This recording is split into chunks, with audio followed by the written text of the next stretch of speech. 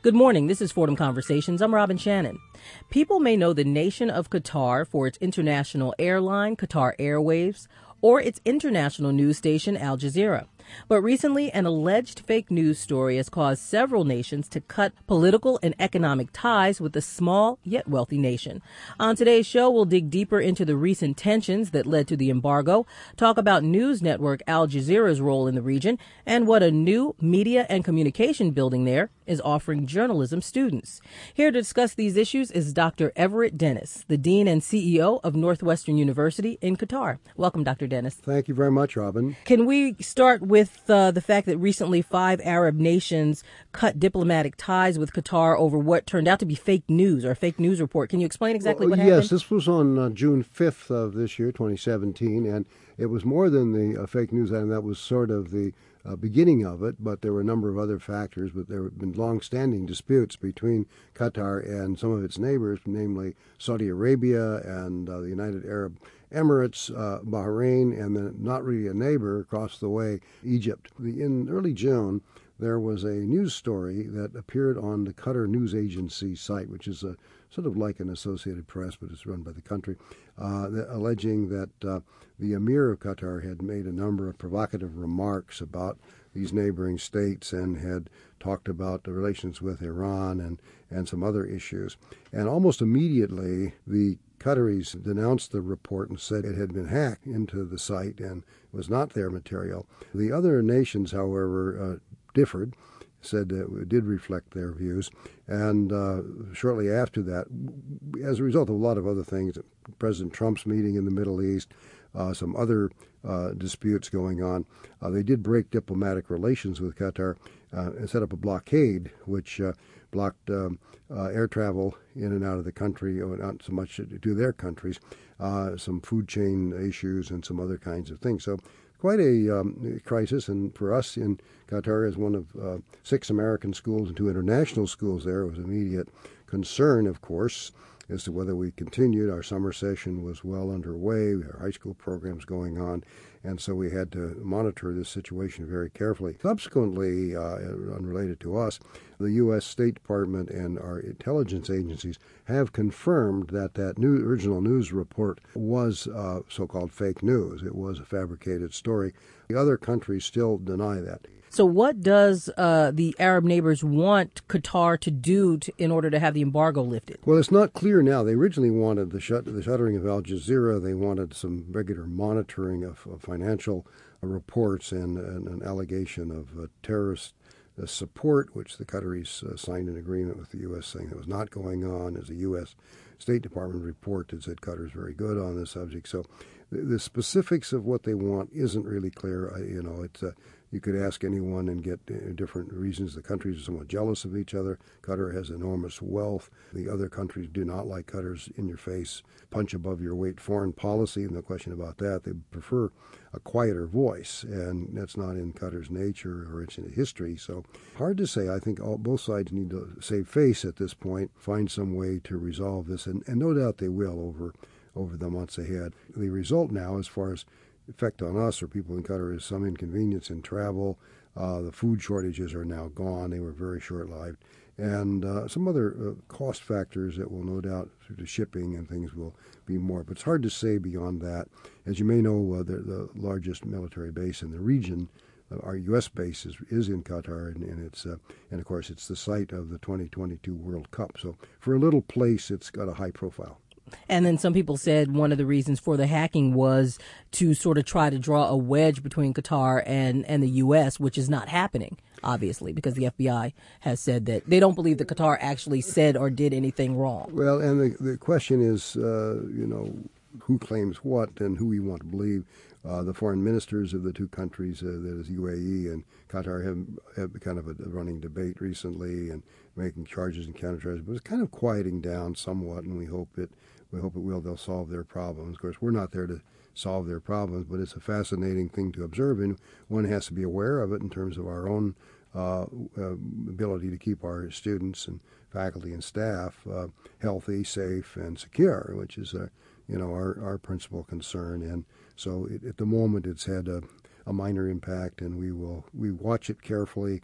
We have a number of working groups on our home campus in Evanston, Illinois, and in Qatar and elsewhere, providing us with regular intelligence, so we kind of know what's going on, and we have many plans for risk management and alert levels if anything were to occur. So it's the kind of thing that any university will find with overseas programs, is that you will always need to be very well aware of the geopolitics of the region where you are. Something can happen almost any moment, unexpectedly, and then one has to be responsive to it. In our case, we've had long plans considering all kinds of emergency possibilities that could happen when you're in a region like that. You could have a failure of the electrical grid, you could have a natural disaster, all kinds of things that anybody needs to plan for.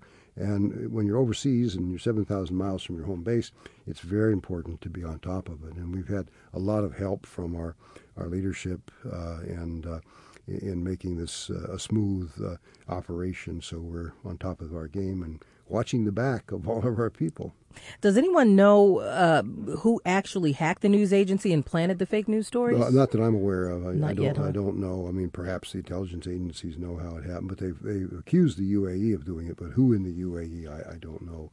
There had been an information war going on there, kind of a PR war earlier, and there were allegations that different PR agencies hired by the different countries were trying to discredit the others. And one regrettable thing that happened during this was that if people in the UAE were caught tweeting or saying anything positive about Qatar, that could give them up to a 15-year jail sentence. So that has not been enforced, but it was a blustery charge. So, Dr. Dennis, how did the news network Al Jazeera factor into the tensions between Qatar and these other nations? Well, it was one of the points that the other countries raised, and it has been highly controversial because on both its English and its Arab channels, because they in fact cover the news across the region, and they have been accused of conspiring with terrorists and giving support to the Muslim Brotherhood. They deny it, and I think most people find that Al Jazeera is a pretty credible source. The Arab channel is more opinionated. It'd be more like one of our cable channels with an ideological bent. But the complaint is essentially that people don't want to hear negative news. And so one of the complaints the other day of the UAE foreign minister was that if you publicize well-known terrorists, you empower them and make them stronger and give them, an influence that they wouldn't have otherwise. Well, yes, I suppose that's true. If you cover a criminal, they get to be better known and they become famous. If we hadn't covered in the Western media or elsewhere Osama bin Laden, he would have simply been an obscure, faceless individual, and I don't think that would have served anyone well. So there is a conflict there between some leadership in the region who just doesn't want to see the kind of investigative and tough-minded coverage that Al Jazeera has actually been doing. Have any of your students at Northwestern University in Qatar, have they used this situation to maybe develop news stories? Yes, they're writing reports. Most of them were gone for the summer, but some of the summer session students did, and I'm hearing from others they're writing about the impact on Education City where we are, and they produced some other stories both in local media there and in media in the U.S. as well. So they don't miss an opportunity to cover news, and it was happening right in their face, and we're right in the middle of a geopolitical crisis, and not one that we like to see coming, but it is a laboratory. It's a case study for our folks to cover and examine for sure.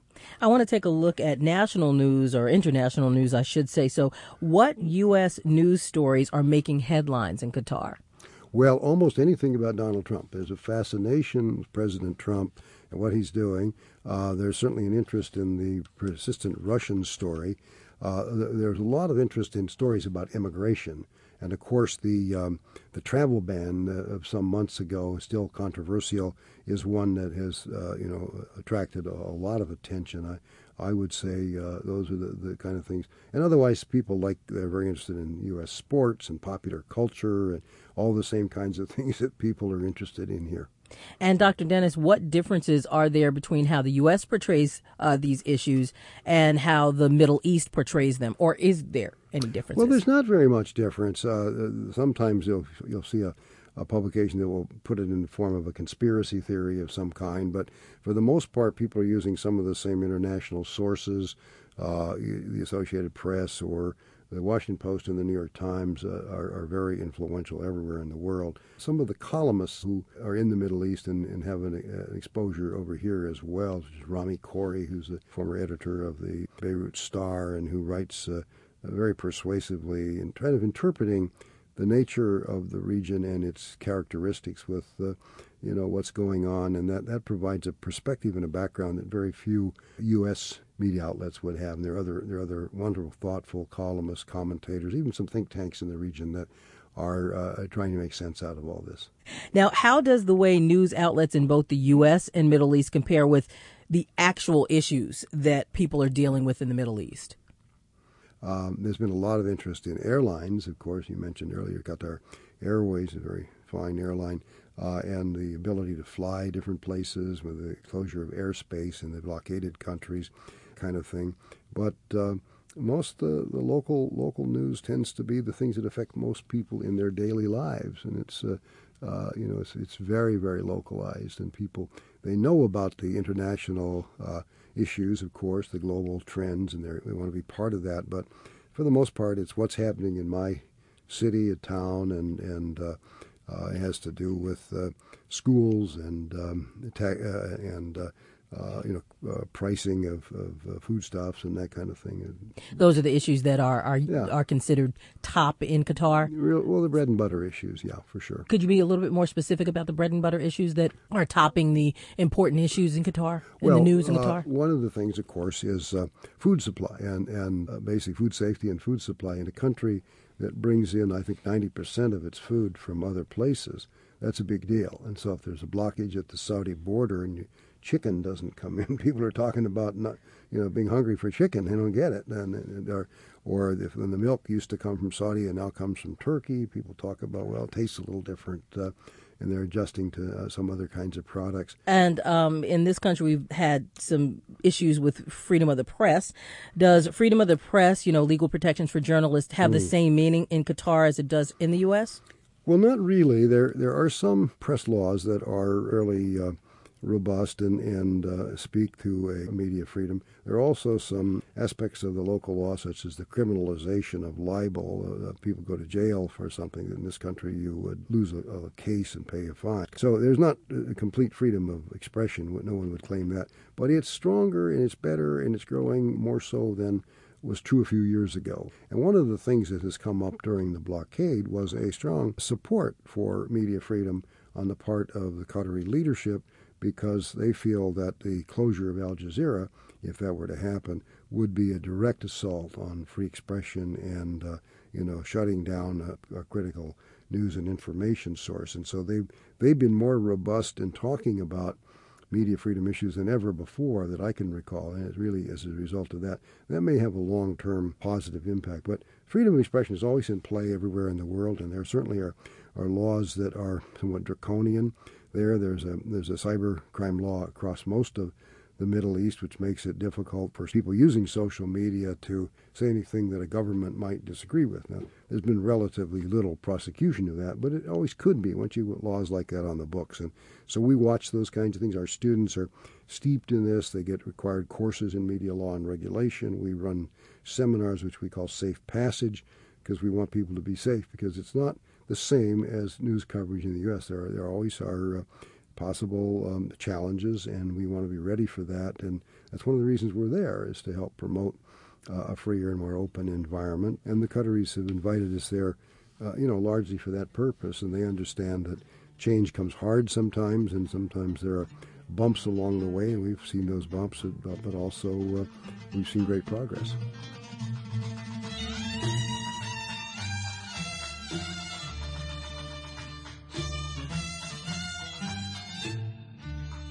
This is Fordham Conversations on 90.7 WFUV. I'm Robin Shannon, talking with Dr. Everett Dennis, Dean and CEO of Northwestern University in Qatar.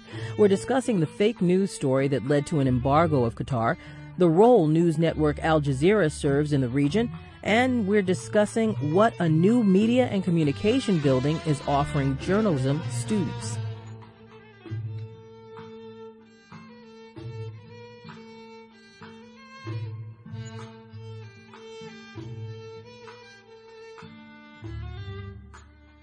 Dr. Dennis, NUQ recently dedicated its new media and communication building on its campus in Yes. Qatar. So can you describe what this new building looks like? Well, it is a remarkable building. It looks first like a giant desert fortress. It has large stones along the outside. The top of it's shaped like two Arab swords, what we call a safe tip, a pointed tip at the beginning of the building. The outside is this stunning and chiseled sandstone. And then inside, almost all glass looking out on various courtyards. The building has the infrastructure of a modern television network. It has the infrastructure of a Hollywood studio. It's got black box theaters. It will soon have a museum. It's got a model state-of-the-art robotic newsroom and a great deal more. And then obviously classrooms, offices, auditoriums. We have a cinema with Dolby surround sound. It's a wonderful space, and our architect Antoine Predock talks about it as an instrument to be played, and his challenge to us is, okay, don't just do business as usual there, can't you be really creative? And so we're spending a lot of time thinking not just about the building, but what we do there, how we teach, how we use this wonderful resource. And we're very privileged to have it. It's taken 6 years in the making, and it may be the largest facility of its kind in the world. It's 515,000 square feet, which is huge, and we will be able to do some graduate programs, a lot of community activities. We intend to have lots of guests and visitors and programs for the public there, but also use our telecommunication facilities to communicate out to the rest of the world. The building has a 3-story high video wall in its atrium, and it's got a similar kind of facility, a wall on the outside of the building, which can be used for all kinds of programming and signage. So it really is a truly spectacular building. space, and it's we're humbled to have this kind of space. And Dr. Dennis, you said that the architect created this fortress with swords. So what inspired the architect to create this kind of building? Well, he thought first, he talked about it as an environment that is nasty. Nasty meaning a rough element. You have to protect yourself against the wind and the sun and the brutality of the desert. And so he created this, in effect, great shell, this fortress. And yet inside, it's very humane. You look out onto these wonderful courtyards. It's a LEED gold building, environmentally certified, and has grass on some of the roofs. It has wonderful garden courtyards that are adjacent to it. So it's a spectacular place, and we just wish everybody in the world could come and visit it there. So I'm sold. The next interview we do has got to be in this Absolutely. gorgeous building Yes. that you We have a wonderful radio studio. You'd love it. In what way do you see this brand new facility maybe advancing or enhancing the education of the students? Well, that's part of the creative process. First, it gives us an opportunity to do a lot more broadcasting and telecasting and to certain kinds of digital news gathering operations that we didn't have before. We had some facilities in a small studio before, but it's expanded our capacity. So we can do that. Our people do a lot of both documentary and narrative films, and we have the facilities there to do that with. We can also do live performances of various kinds, and we will, and we have already more of that. And we want it to be an asset and resource for our university and the others there and the country. It's going to be we hope a destination for people to come and use, and not just a monastic enclave that hides from the world. This is very much reaching out. In spite of the big walls on the outside, it's an open place to come and visit. So, Dr. Dennis, can you talk to me a little bit about your journalism residency program? Yes, this is a program that was really developed at the Medill School of Journalism in Northwestern University. It's called a JR, Journalism Residency, and it's a 10-week, very rigorous internship, but it's one that's very focused, that people prepare for it well in advance, and the students are placed all over the world. We've had students in the last year at the Washington Post, USA Today, the Boston Globe, Vice Media, in New York, in Brooklyn, and a number of other outlets. About 20-some students do this every year. All of our journalism juniors over a period of time will do this. And while they're there, they oftentimes, on day one, they're producing stories. We've had people publish on the Washington Post website, USA Today, Scientific American, and places like the National Geographic, I should say, where they played a serious role right away. So they came in with a lot of expertise and ability to work, and they have great digital skills. And so it isn't just watching other people work; it's jumping in and doing it right away. And we've had wonderful reports from the supervisors of these students around the world. Our faculty come out and meet with them as well, and we think it's just a very fabulous, focused, professional experience program that's very strong. And it borrows many ideas from our home campus in Evanston, Illinois, and there are other internship programs that other schools have as well, I'm sure. So I know Fordham has a number of really great internship programs in New York City. So we learn from everybody and try to apply it. Dr. Dennis, do most of the students at Northwestern University in Qatar, when they're trained, do they want to stay in Qatar or do they want to travel around the world to work as journalists? It's a mixture. A good many stay right there. Getting a job on Al Jazeera or one of the digital companies or in a magazine group is considered attractive. Also, there are communications and PR firms. There are sports media operations. A lot of things there that are attractive jobs. Another contingent of our students want to go to graduate school. In our first 4 classes, 34% went to graduate schools in England, the United States, and the best schools around, and it's just that's very gratifying. And then some really want to work other places. We have people in Thailand, in China, who come back to the U.S. and elsewhere. So we think they're trained in a way that they can work anywhere in the globe and in the world, and that's a very gratifying thing. They are really very capable of doing this, and our curriculum points toward that. We're not nationalistic or ethnocentric. We try to be very broad-based in terms of assuming that a student might go anywhere. Even if we teach them the law, we teach them not only U.S. constitutional law, but the civil code, which is common across the Middle East, local laws and regulations, knowing that wherever you are in the world, you have to navigate the legal system. Some places more overtly than others. Some places you just kind of blend in. Other places you worry about it every day. And so that's the kind of thing we give our students.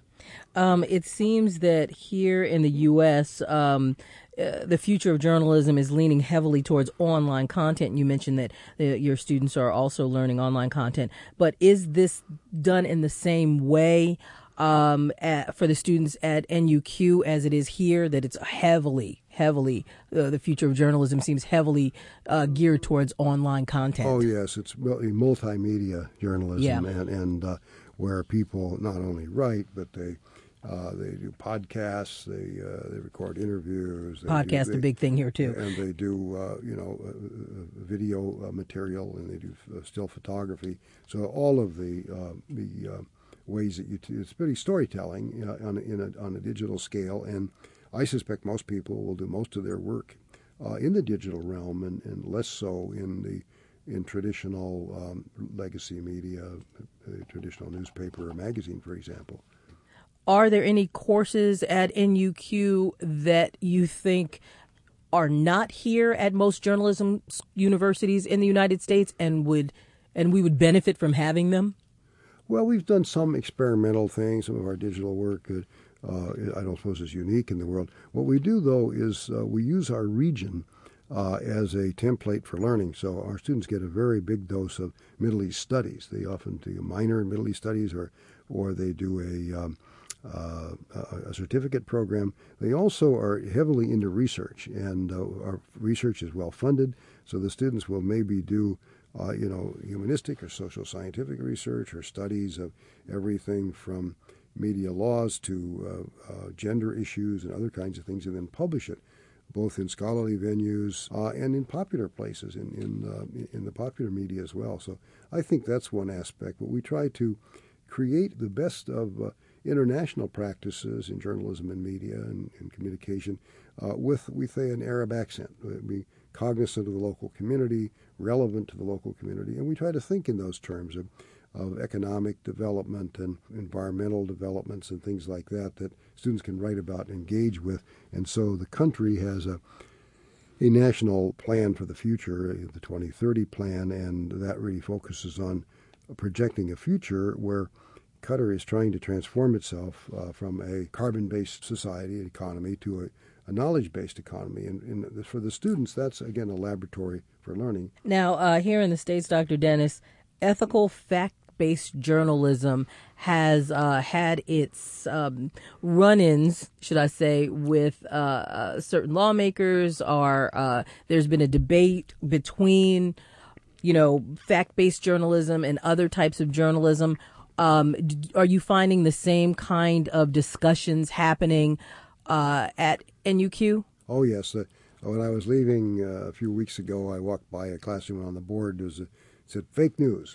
And that obviously had been the discussion of the day. Right. And I think it's worth talking about that, the verification of news and information, recognizing, and of course in Qatar it's interesting because there has been this information war between different countries and different interests where they have piped news and reports that were inaccurate. But I think it's a challenge everywhere in the world to find reliable, reputable information, and to also recognize that there are mischievous characters of different persuasions out in the world that will deliberately mislead and do this. And that's really not new. There have been hoaxes in media from the beginning of time, I suppose, but it's particularly acute now. I think it becomes kind of a political instrument, and it's a tough one to watch, but it's something people need to learn about and be aware of.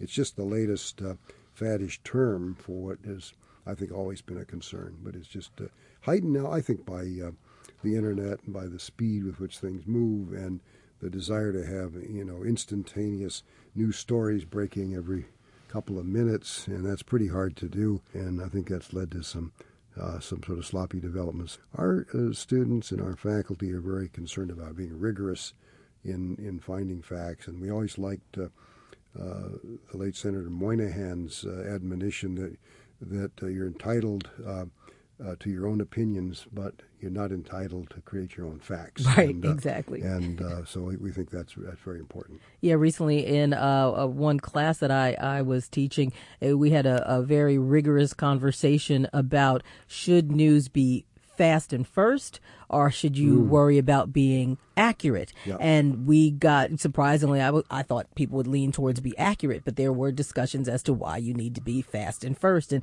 it was an interesting conversation to get involved in. We didn't come up with any type of final discussion or decision on that one, but it was something that started. If you do, let me know. I will. Dr. Dennis, you were recently elected into the American Academy of Arts and Science. How did that feel? Well, it's very humbling, and I didn't know that was going to happen, and it's a wonderful honor, and I'm looking forward to going to Cambridge, Massachusetts in October for the induction ceremony and meet the fellow people who were elected this year. But it's a wonderful honor. And so, okay, I'm going to ask you to pat yourself on the back a little bit. Share with my audience why they elected you. Well, I don't know. I assume that I've had a long career in institution building, right, and creating new programs in a number of places. You were a staple here at Fordham? I was here at Fordham for 14 years, and some wonderful experiences here. I've been at Columbia and other places, and involved in the creation of the American Academy in Berlin. And along the way, I think have been a privilege to be able to do scholarship and work on books and solve problems. And I try to bring about some elevation and improvement in media. That's been one of my lifetime goals, and to the extent that I've contributed to that, I hope I have. Okay. Thank you so much. Congratulations. Thank you. And thank you for showing up today and taking part in this interview. You are always a friend of Fordham Conversations. Thank you very much, Robin. I feel the same way.